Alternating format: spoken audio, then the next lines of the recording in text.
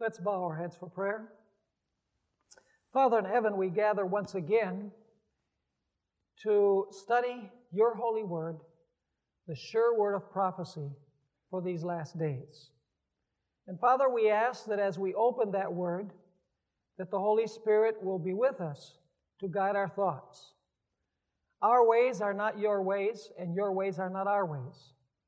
That's the reason why, in order to understand you, we need special revelation.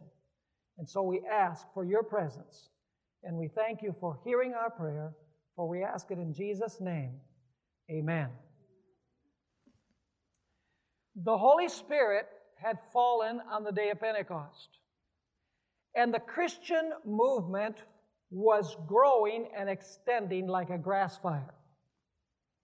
In fact, in Acts chapter 6 and verse 7, we find a description of the fact that many members and priests were leaving Judaism and they were joining the Christian movement. It says there, "Then the word of God spread, and the number of the disciples multiplied greatly in Jerusalem, and a great many of the priests were obedient to the faith." In other words, clergy and laity were being converted to Christianity. The Bible tells us that one of the reasons for this phenomenal growth was the work of Stephen, who was one of the 7 deacons. In Acts chapter 6 and verse 8, we're told that Stephen was instrumental in the growth of the church. It says there, "And Stephen, full of faith and power, did great wonders and signs among the people." So fast was the Christian movement growing that Judaism was greatly disturbed. In fact, there was one particular person who was very disturbed. It was a young man who was a very promising prospect for Judaism. It appeared like he had a brilliant future. He was young, energetic, and relentless. His name was Saul of Tarsus. Now, Saul had tunnel vision. He believed that God had chosen the Jewish nation unconditionally and irrevocably, and woe to whoever questioned that fact. You see, for Saul of Tarsus, the preservation of Judaism was number 1 on his list. Judaism had to be preserved at all costs. We're told in Acts chapter 22 and verse 3, and here the Apostle Paul is talking about his heritage. He says, "I am indeed a Jew, born in Tarsus of Cilicia, but brought up in this city at the feet of Gamaliel," great teacher, by the way, "taught according to the strictness of our father's law, and was zealous toward God as you all are today." And so here we find Saul of Tarsus describing his Jewish heritage. Now, Saul wanted to preserve the Judaism for the same reason that the Jews that led Jesus to the cross wanted to preserve Judaism. In fact, in John chapter 11, in verses 47 through 50, we find the high priest, Caiaphas, speaking before the Sanhedrin, and he was explaining why they needed to do away with Christ. There was a special reason. It had to do with national security. In other words, the subsistence of the Jewish nation was at stake. We find there in John 11, 47 through 50, this is happening just a few months before the death of Christ. "Then the chief priests and the Pharisees gathered a council and said, 'What shall we do? For this man works many signs. If we let him alone like this, everyone will believe in him, and the Romans will come and take away both our place and nation.'" What was the worry of the Sanhedrin? That this would grow so great that Judaism would disappear. Notice verse 49. It says, "And one of them, Caiaphas, being high priest that year, said to them, "You know nothing at all, nor do you consider that it is expedient for us that one man should die for the people, and not that the whole nation should perish." So notice that the main argument for destroying Christ was the preservation of the Jewish nation. The same feeling was in the heart of Saul of Tarsus. He said, this growing Christian movement is a menace to Judaism, and it must be destroyed. In Acts chapter 26 and verses 9 through 11, we find a description of Saul of Tarsus, the persecutor of the church. It says there in Acts 26 verses 9 through 11, Paul is reminiscing about his previous life. "Indeed, I myself thought I must do many things contrary to the name of Jesus of Nazareth.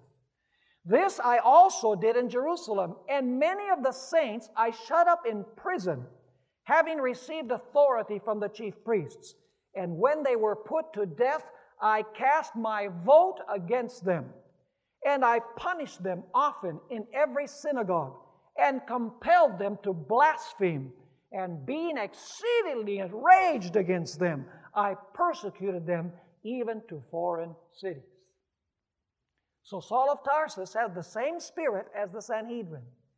In his mind, the preservation of Judaism was uppermost in his mind.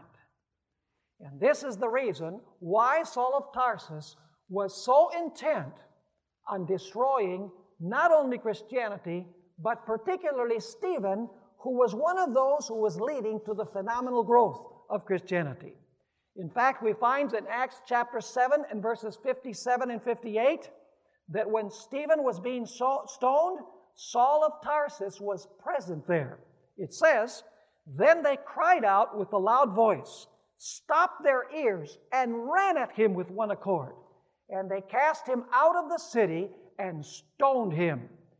And the witnesses laid down their clothes at the feet of a young man named Saul."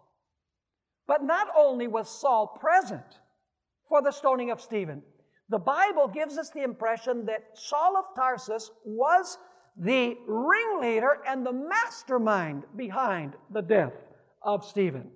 We're told in Acts chapter 22 and verse 20, "And when the blood of your martyr," this is Saul speaking, or Paul at this point, "and when the blood of your martyr Stephen was shed, I also was standing by, consenting to his death and guarding the clothes of those who were killing him."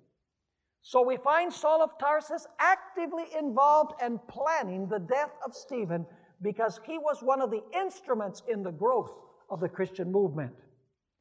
Now we find that after the stoning of Stephen, Saul of Tarsus decided to go on an expedition to hunt down Christians in the city of Damascus. In fact, he would have had to travel a long ways because Jerusalem is a very long way from Damascus. You have to cross all of Israel to the northern border. You have to go across Lebanon and into Syria. We find a description of this persecution in Acts 9 and verses 1 and 2. We're told there, "Then Saul, still breathing threats and murder against the disciples of the Lord, went to the high priest and asked letters from him to the synagogue of Damascus, so that if he found any who were of the way," that's the name of the Christian movement, "whether men or women, he might bring them bound to Jerusalem." And so Saul of Tarsus was on the way to Damascus to arrest Christians and to take them to Jerusalem to stand trial and most likely to be killed. But it was on the road to Damascus that Saul of Tarsus had an experience that not only changed his life, but also changed his theology.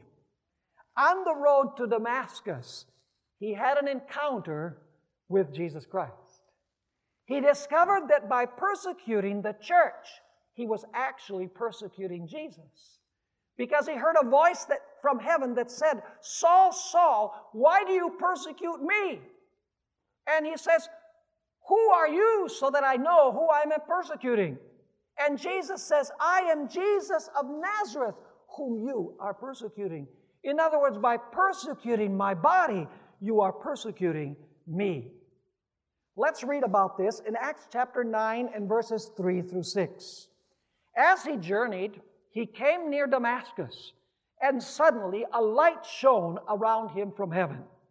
Then he fell to the ground and heard a voice saying to him, Saul, Saul, why are you persecuting me? And he said, Who are you, Lord? Then the Lord said, I am Jesus, whom you are persecuting. It is hard for you to kick against the goads. That means that he was kicking against his conscience. Verse 6, so he, trembling and astonished, said, Lord, what do you want me to do? The Bible says that he was sent to a man called Ananias. And Ananias met Saul of Tarsus in the house of an individual called Judas. And I want you to notice how the story is picked up in Acts 22, verses 16 through 18. Here Luke is telling the story of this experience on the road to Damascus. It says here, but the Lord said to him, that is to Ananias, go. And the context indicates he was supposed to go to the house of Judas.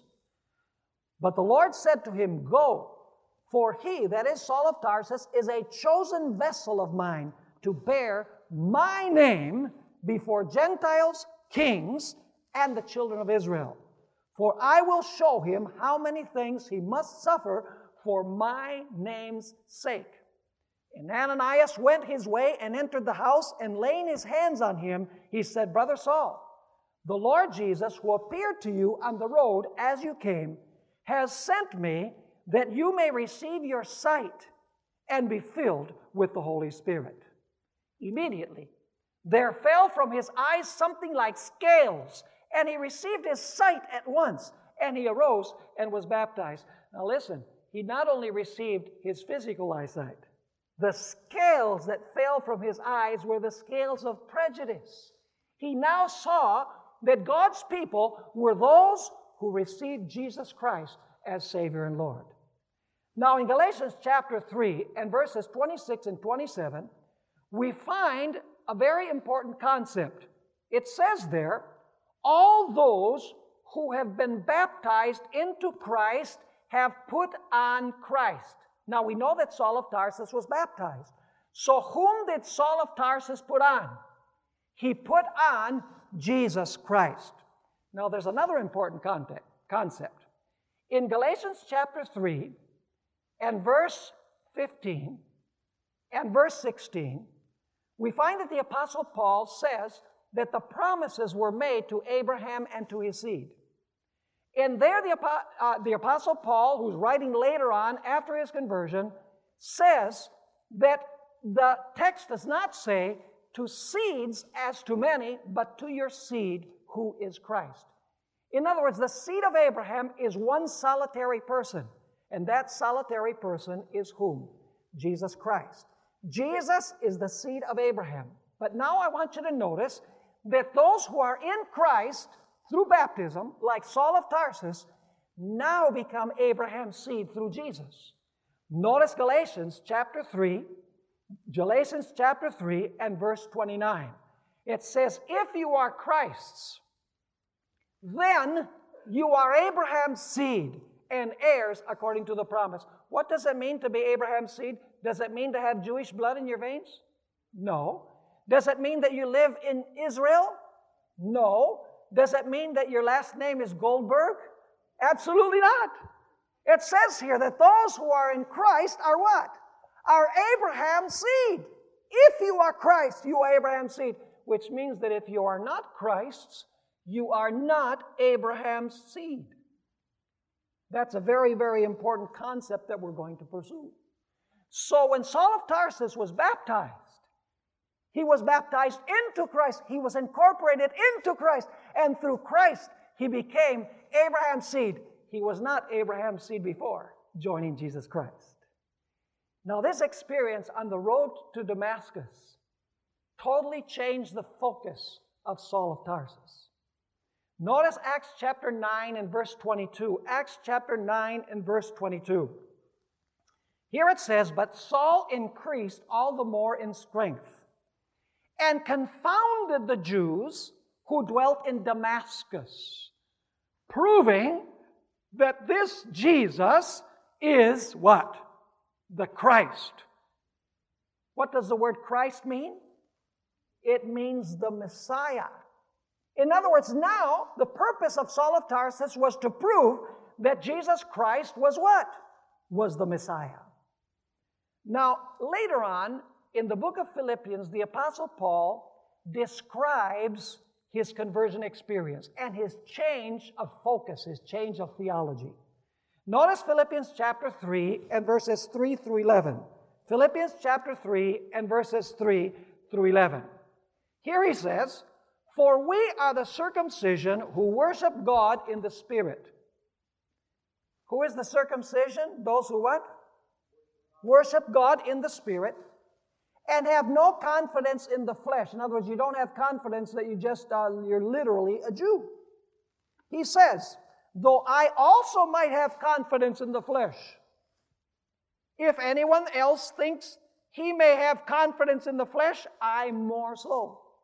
Circumcised the 8th day, of the stock of Israel, of the tribe of Benjamin, a Hebrew of the Hebrews, concerning the law, a Pharisee, concerning zeal, persecuting the church, concerning the righteousness which is in the law, blameless. You almost think he's bragging a little bit, don't you?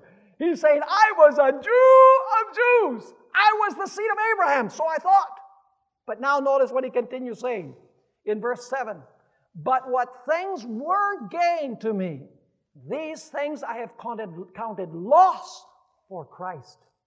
Yet indeed I also count all things loss for the excellence of the knowledge of Christ Jesus my Lord, for whom I have suffered the loss of all things, and count them as rubbish, that I may gain Christ, and be found in Him, not having my own righteousness, which the Jews delighted in, according to the New Testament, not having my own righteousness, which is from the law, but that which is through faith in Christ, the righteousness which is from God by faith, that I may know Him and the power of His resurrection and the fellowship of His sufferings, being conformed to His death, if by any means I may obtain to the resurrection from the dead. What was the change in focus of Saul's theology? Before, his theology had been Israel-centered. Now his theology was what? Was Christ-centered. He says, everything that I considered important, my Jewishness, I considered a loss in order that I may gain Christ. In other words, Christ is all in all. And when I received Christ, I became the true seed of Abraham. And do you know, the Bible tells us that the Apostle Paul fell in love with Christ so much that he was willing to suffer intensely for accepting Him. Notice 1 Corinthians chapter 11 and verses 22 through 28, where the Apostle Paul describes all of the sufferings that came about because of his acceptance and preaching of Christ. He says, are they Hebrews? So am I. Are they Israelites? So am I. Are they the seed of Abraham? So am I. Are they ministers of Christ? And then he says, I speak as a fool. I am more. In labors more abundant. In stripes above measure. In prisons more frequently. In death often. From the Jews 5 times I have received 40 stripes minus 1. 3 times I was beaten with rods. Once I was stoned. 3 times I was shipwrecked. A night and a day I have been in the deep. In journeys often, in perils of waters, in perils of robbers, in perils of my own countrymen, in perils of the Gentiles, in perils in the city, in perils in the wilderness, in perils in the sea, in perils among false brethren, in weariness and toil, in sleeplessness often, in hunger and thirst, in fastings often, in cold and nakedness, besides the other things, that what comes upon me daily, my deep concern for all the churches. Was Saul truly converted to Jesus Christ? Was his theology now Israel-focused? Absolutely not. He said, Jewishness means nothing outside of Jesus. One is not a seed of Abraham simply by his bloodline. One is the seed of Abraham by being in Christ through baptism. Because if you are Christ's, then you are Abraham's seed. Which basically, so the Apostle Paul is saying that the Jews that had not accepted Christ were not the seed of Abraham. We're going to pursue that in a few moments. Now, the Bible tells us that not only Saul of Tarsus, but also all of the New Testament authors clearly tell us that God does not have two peoples, the Jews and the church, and that He has one plan for the Jews and He has another plan for the church. That is an idea that has come up in the last 150 years in the Christian world, that God has one plan for the church, which is going to be taken away to heaven 7 years before the tribulation, and they're going to go to heaven, and then the Jews are going to be left behind. They're going to reestablish the sacrifices, and they're going to suffer terrible tribulation. The Bible teaches, and especially the Apostle Paul, that God has only one true people, and that people are defined by their acceptance or rejection of Jesus Christ as Savior and Lord. Now, I want you to notice, first of all, we're going to go through a list of things that show that God has only one people. John chapter 10 and verse 16. Here Jesus is speaking, and I want you to notice what He says. John chapter 10 and verse 16. Jesus says here, "And other sheep I have which are not of this fold." What does He mean, this fold? What does He mean by this fold? He means the Jews, because He was sent to the lost sheep of the house of Israel. We already read that. So He says, I have other sheep which are not of this fold.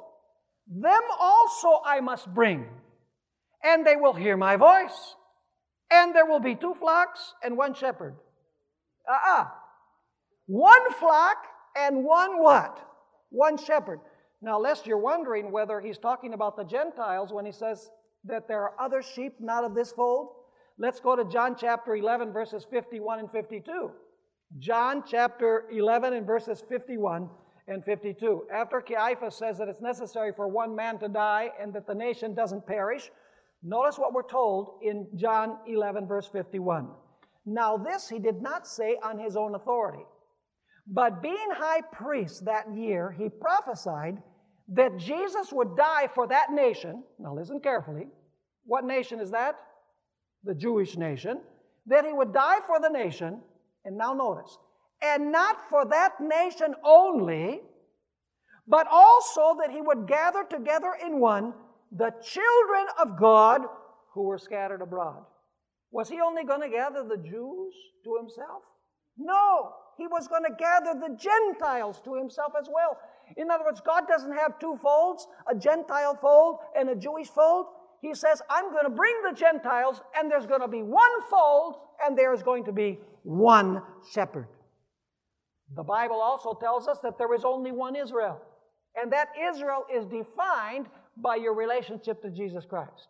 If you are Christ, you are Israel. If you are not Christ, you are not Israel, you are not a Jew. And you say, where does the Bible say that?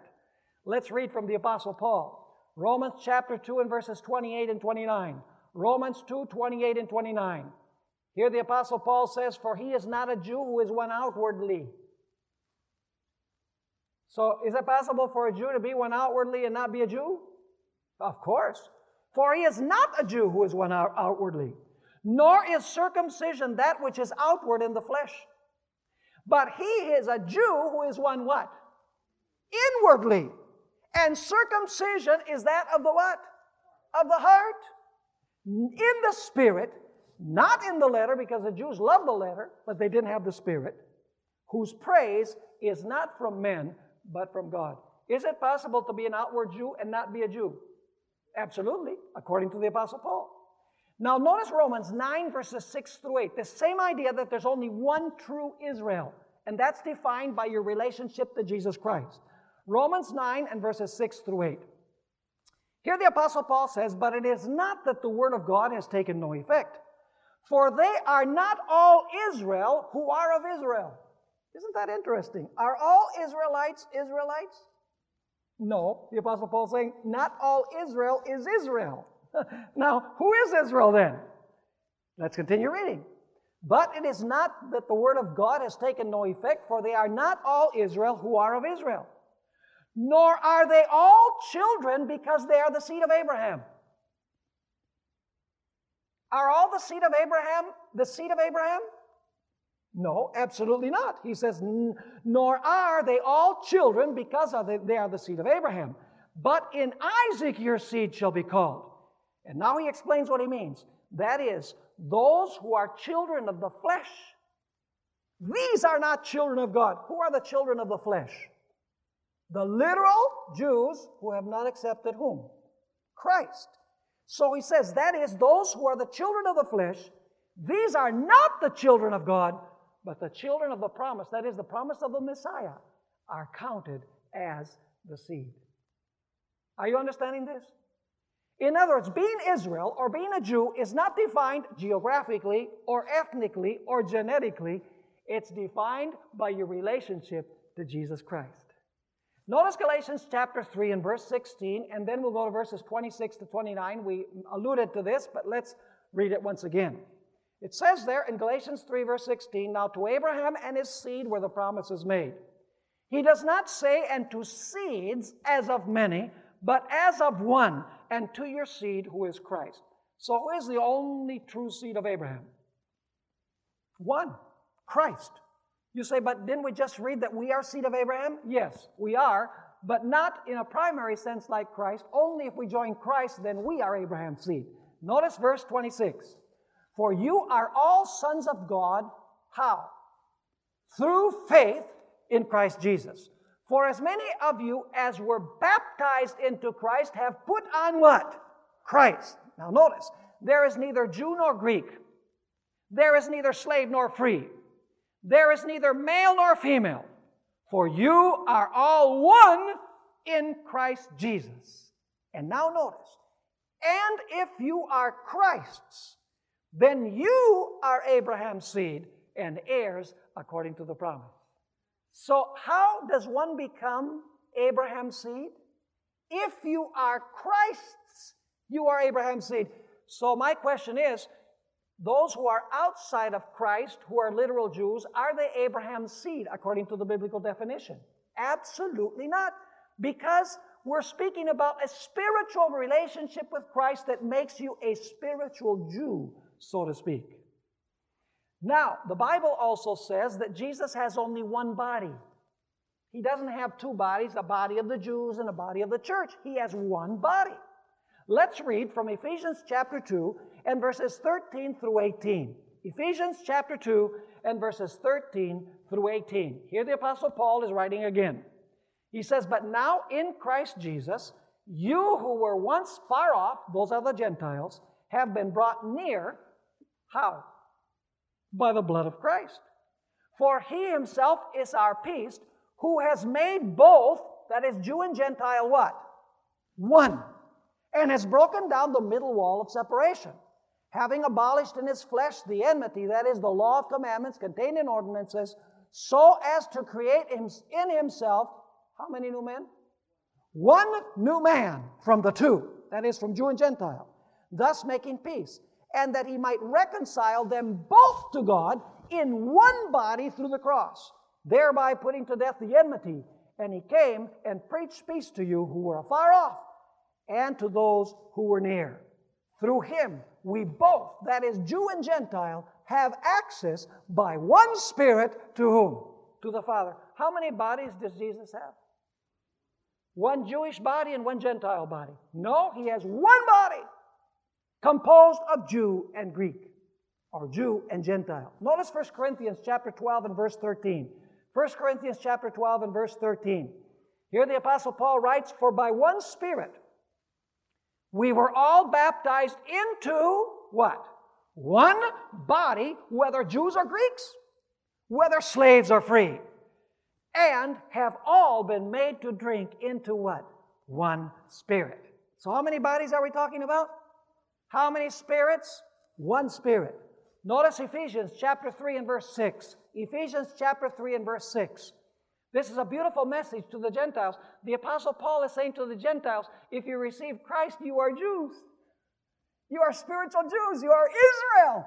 Because he who is in Christ is Abraham's seed. Notice what it says in Ephesians chapter 3, verse 6. That the Gentiles should be what? Fellow heirs of the same body and partakers of his promise in Christ through what? Through the gospel. How many bodies does Jesus have? One. How many folds does Jesus have? One.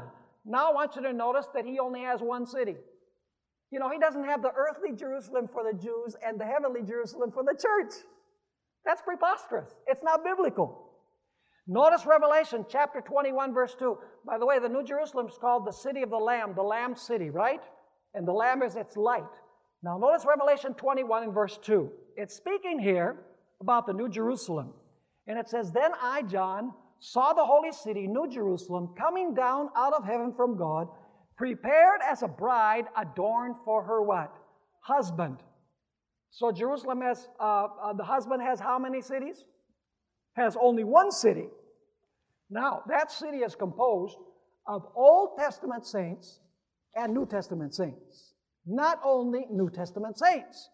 Notice Revelation 21 and verse 12. Revelation 21 and verse 12.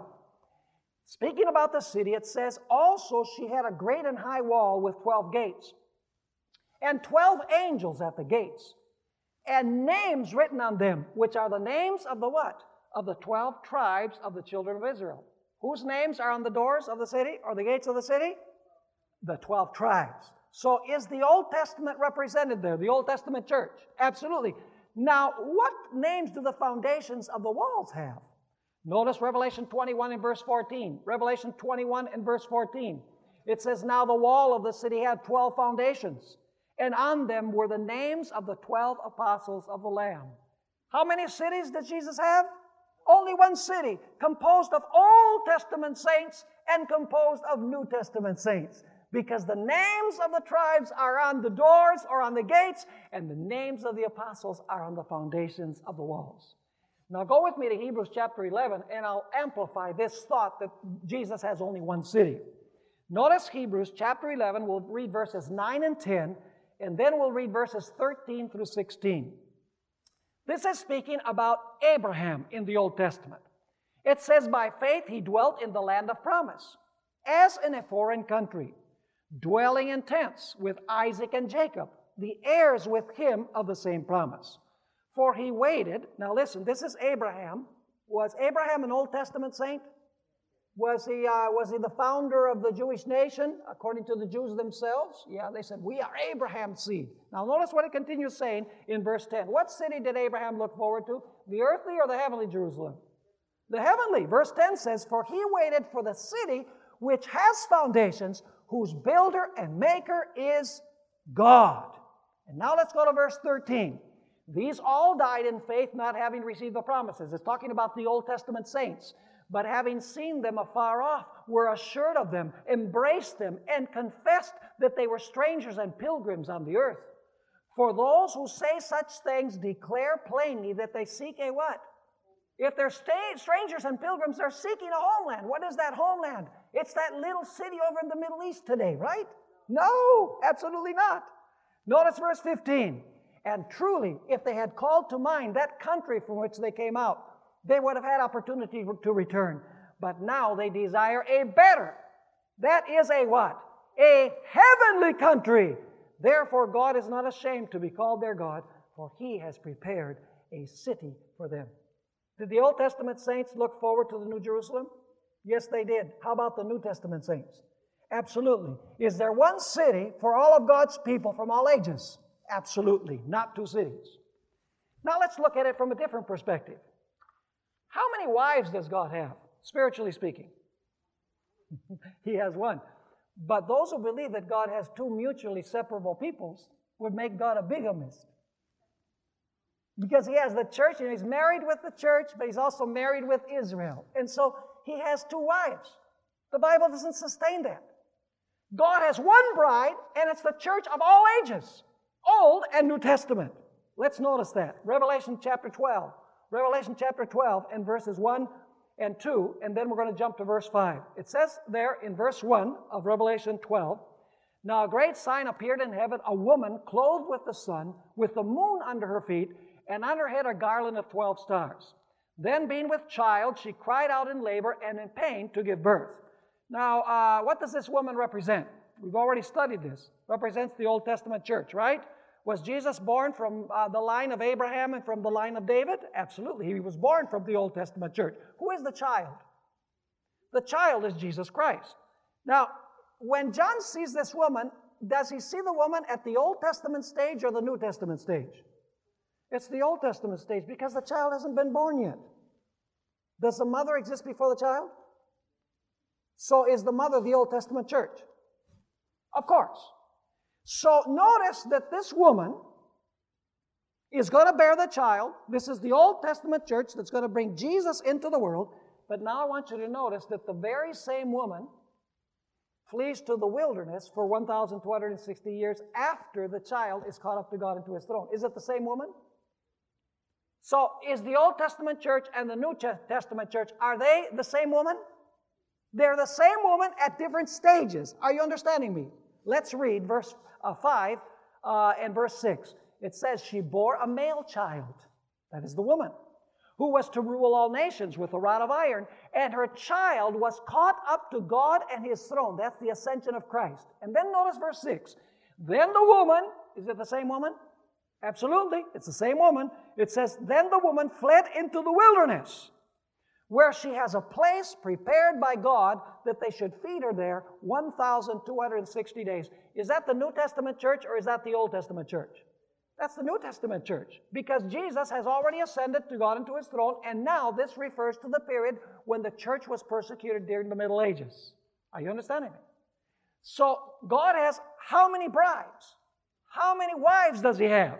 One wife composed of Old Testament and New Testament church, represented by one woman only.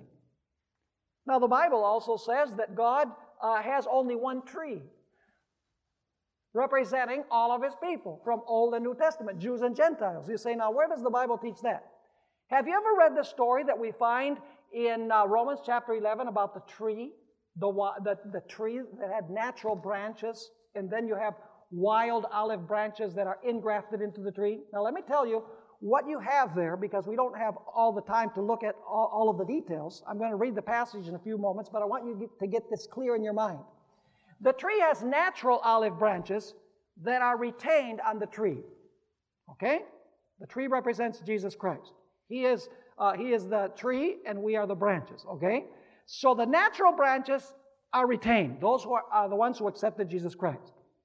Then there are natural branches that are cut off. Why are they cut off? Because they rejected Jesus Christ. You can read it there, and I'm going to read it in a few moments. Then you have natural branches that after they're cut off, they're grafted in again. What would that represent? It represents the fact that at first they rejected Christ, like whom? Like Saul of Tarsus, and then he accepted Christ, and he's what? And he's regrafted into the olive tree. Then you have wild olive branches, which represents the Gentiles, and the wild olive branches are grafted into the tree. But then the Apostle Paul says that if the wild olive branches come to reject Christ, the wild olive branches will be cut off from the tree. Now, what is the key in this whole passage? The key is who you are attached to.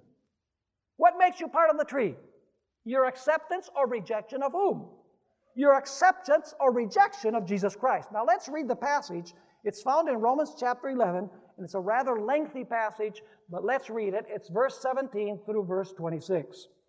Here the Apostle Paul says, "And if some of the branches were broken off, and you being a wild olive tree," speaking to the Gentiles here, "were grafted in among them, and with them became a partaker of the root and fatness of the olive tree, do not boast against the branches." In other words, don't make fun of the natural branches that were cut off. "But if you do boast, remember that you do not support the root, but the root supports you. You will say then, branches were broken off, that I might be grafted in. Well said." Now notice why these branches were broken off. Because of unbelief they were broken off. Unbelief in whom? in Jesus, and you stand by faith. Why were the wild olive branches grafted in? Because they had faith in Christ. Why were the natural olive branches cut off? Because of unbelief in Christ. And then he says, do not be haughty, but fear. For if God did not spare the natural branches, He may not spare you either. Therefore consider the goodness and severity of God. On those who fell, severity, but towards you goodness, if you continue in His goodness. Otherwise, you also will be cut off. Are you catching the picture?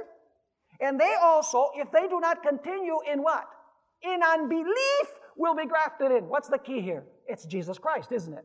You're part of the tree if you've accepted Christ. You're cut off from the tree if you don't accept Christ. But both Jews and Gentiles are grafted into one tree. Verse 24, for if you were cut out of the olive tree, which is wild by nature, and were grafted contrary to nature into a cultivated olive tree, how much more will these, who are natural branches, be grafted into their own olive tree? For I do not desire, brethren, that you should be ignorant of this mystery, lest you should be wise in your own opinion. And then he explains that blindness in part has happened to Israel until the fullness of the Gentiles has come in. So there's blindness among Israel until the fullness of the Gentiles come in. Now what happens when the fullness of the Gentiles come in and join with the Jews in one body? Notice what we find in verse 26. And so all Israel will be saved. What does it mean, all Israel will be saved? What is Israel composed of, according to the context? It's composed of Israel plus what? Plus the Gentiles that are grafted into the tree. In other words, when Jews and Gentiles are grafted into the tree, then all Israel will be what? Saved. Now the question is, what is Israel? Does the Apostle Paul define what Israel is? Of course he does. It's not literal Israel over in the Middle East. It is spiritual Israel. Now, we find in the Bible there is also going to be only one banquet table in the kingdom. God's not going to have one banquet table for the Jews and another banquet table for the Gentiles. Right after healing the son of the centurion, Jesus spoke these words in Matthew chapter 8 and verses 11 and 12. By the way, the centurion was a Gentile, wasn't he? So now Jesus is going to give the lesson. He's going to say this centurion had more faith than Israel. And now notice what he says. Verse 11, I say to you that many will come from east and west, those are the Gentiles, and sit down with Abraham, Isaac, and Jacob in the kingdom of heaven. Were Abraham, Isaac, and Jacob literal Jews? Yes. Were they also spiritual Jews? They were, because they accepted Christ in promise. And so it says, and I say to you that many will come from east and west and sit down with Abraham, Isaac, and Jacob in the kingdom of heaven. Now listen carefully. But the sons of the kingdom, who are those? The literal Jewish nation that rejects Christ. But the sons of the kingdom will be cast out into outer what? Darkness. There will be weeping and gnashing of teeth. How many people are going to eat at the banquet table? Only Jews are going to eat at the banquet table. No, Jews along with what? With Gentiles. What about those who reject Christ? They will not eat at the table. So once again, what is the key?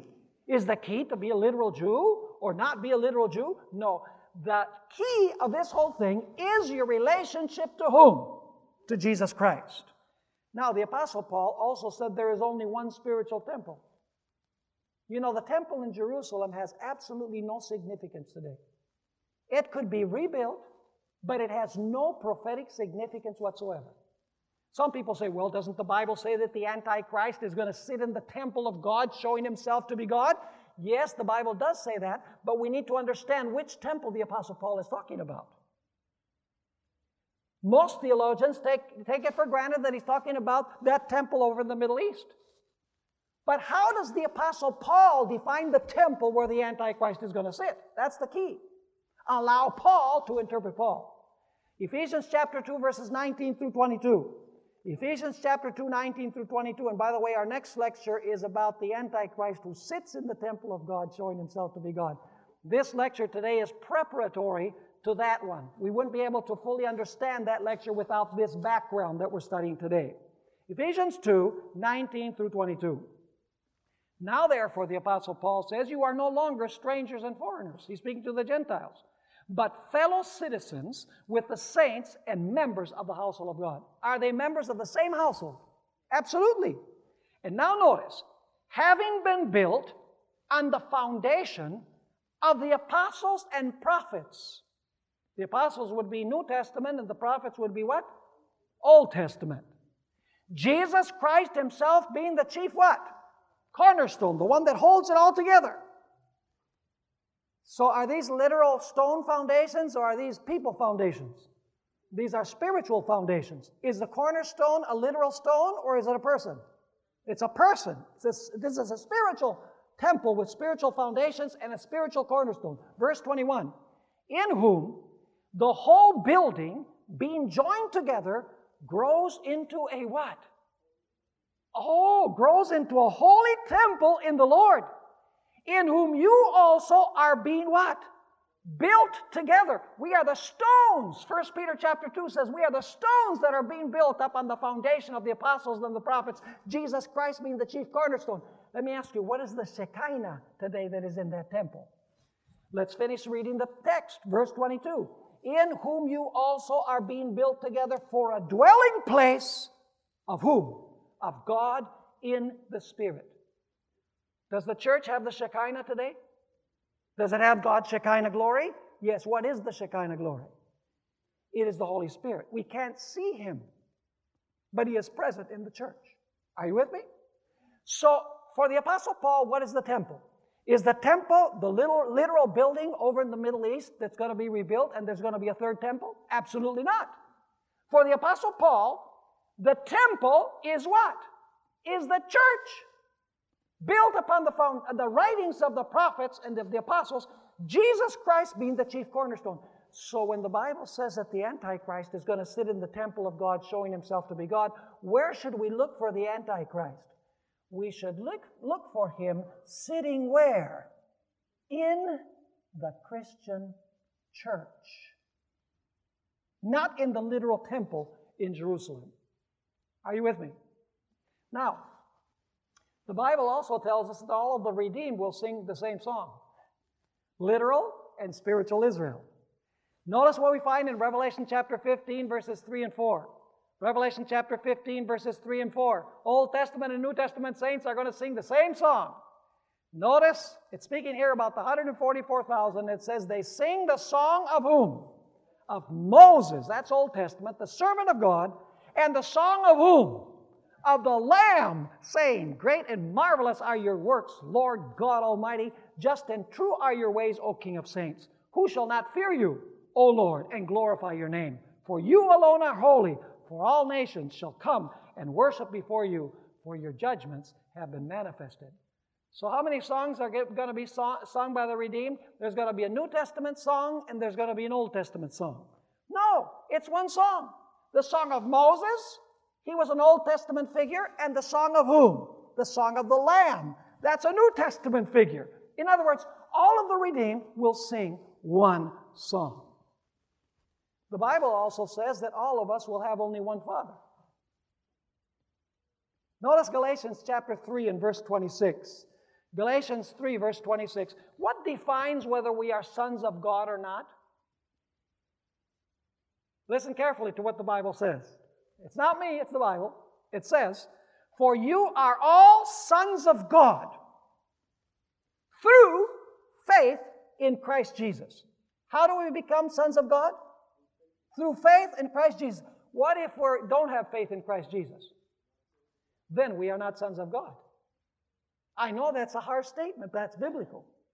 Notice John chapter 1, 12 and 13, where this idea is pursued. John 1, verses 12 and 13. It says there, but as many as received Him, that is Jesus, to them He gave the right to become what? Children of God. To those who believe in His name, who were born not of blood, nor of the will of the flesh, nor the will of man, but of whom? God. So what makes you a child of God? Your physical birth or your spiritual birth? Your spiritual birth and the fact that you received Christ, because it says, as many as received Him, to them He gave the right to become the children of God. Now listen to the way this works. The only true Son of God is Jesus Christ, because He's the only faithful one. The Bible says that we are children of wrath. Jesus even went one step further. He says, you are of your father the devil. Because we're born alienated from God, that we're conceived in sin, according to Scripture. And we have to be converted. We have to accept Christ, and then we're grafted into the family of God. Now, the only one who deserves to be called the Son of God is Jesus Christ. But when I receive Jesus Christ as my Savior, I become His brother. Or in the case of the women here, you become His sister. And so Jesus now comes to the Father and says, Father, I've got a new brother. And the Father says, you do? What's his name? Pastor Stephen Bohr. The Father says, well, if he's your brother, he's my son too. That's what Jesus meant when He said, I am the way, the truth, and the life. No man comes unto the Father but by me. So if you're a literal Jew, but you've rejected Jesus Christ, the biblical definition is that you're not a child of God. We're children of God by creation, but not by redemption. Now let's go to John chapter 8, verses 32 to 44. Here Jesus is having a conversation with the literal Jews, and this is very significant. It says here, and you shall know the truth, and the truth shall make you free. They answered Him, we are Abraham's descendants. Really, it's Abraham's seed. It's the same identical word seed as in Galatians chapter 3. So they say, we are Abraham's seed and have never been in bondage to anyone. How can you say you will be made free? Jesus answered them, most assuredly I say to you, whoever commits sin is a slave of sin. And a slave does not abide in the house forever, but a son abides forever. Therefore, if the Son makes you free, you shall be free indeed. And then Jesus says, I know that you are Abraham's descendants. He's speaking physically now. You're going to see that.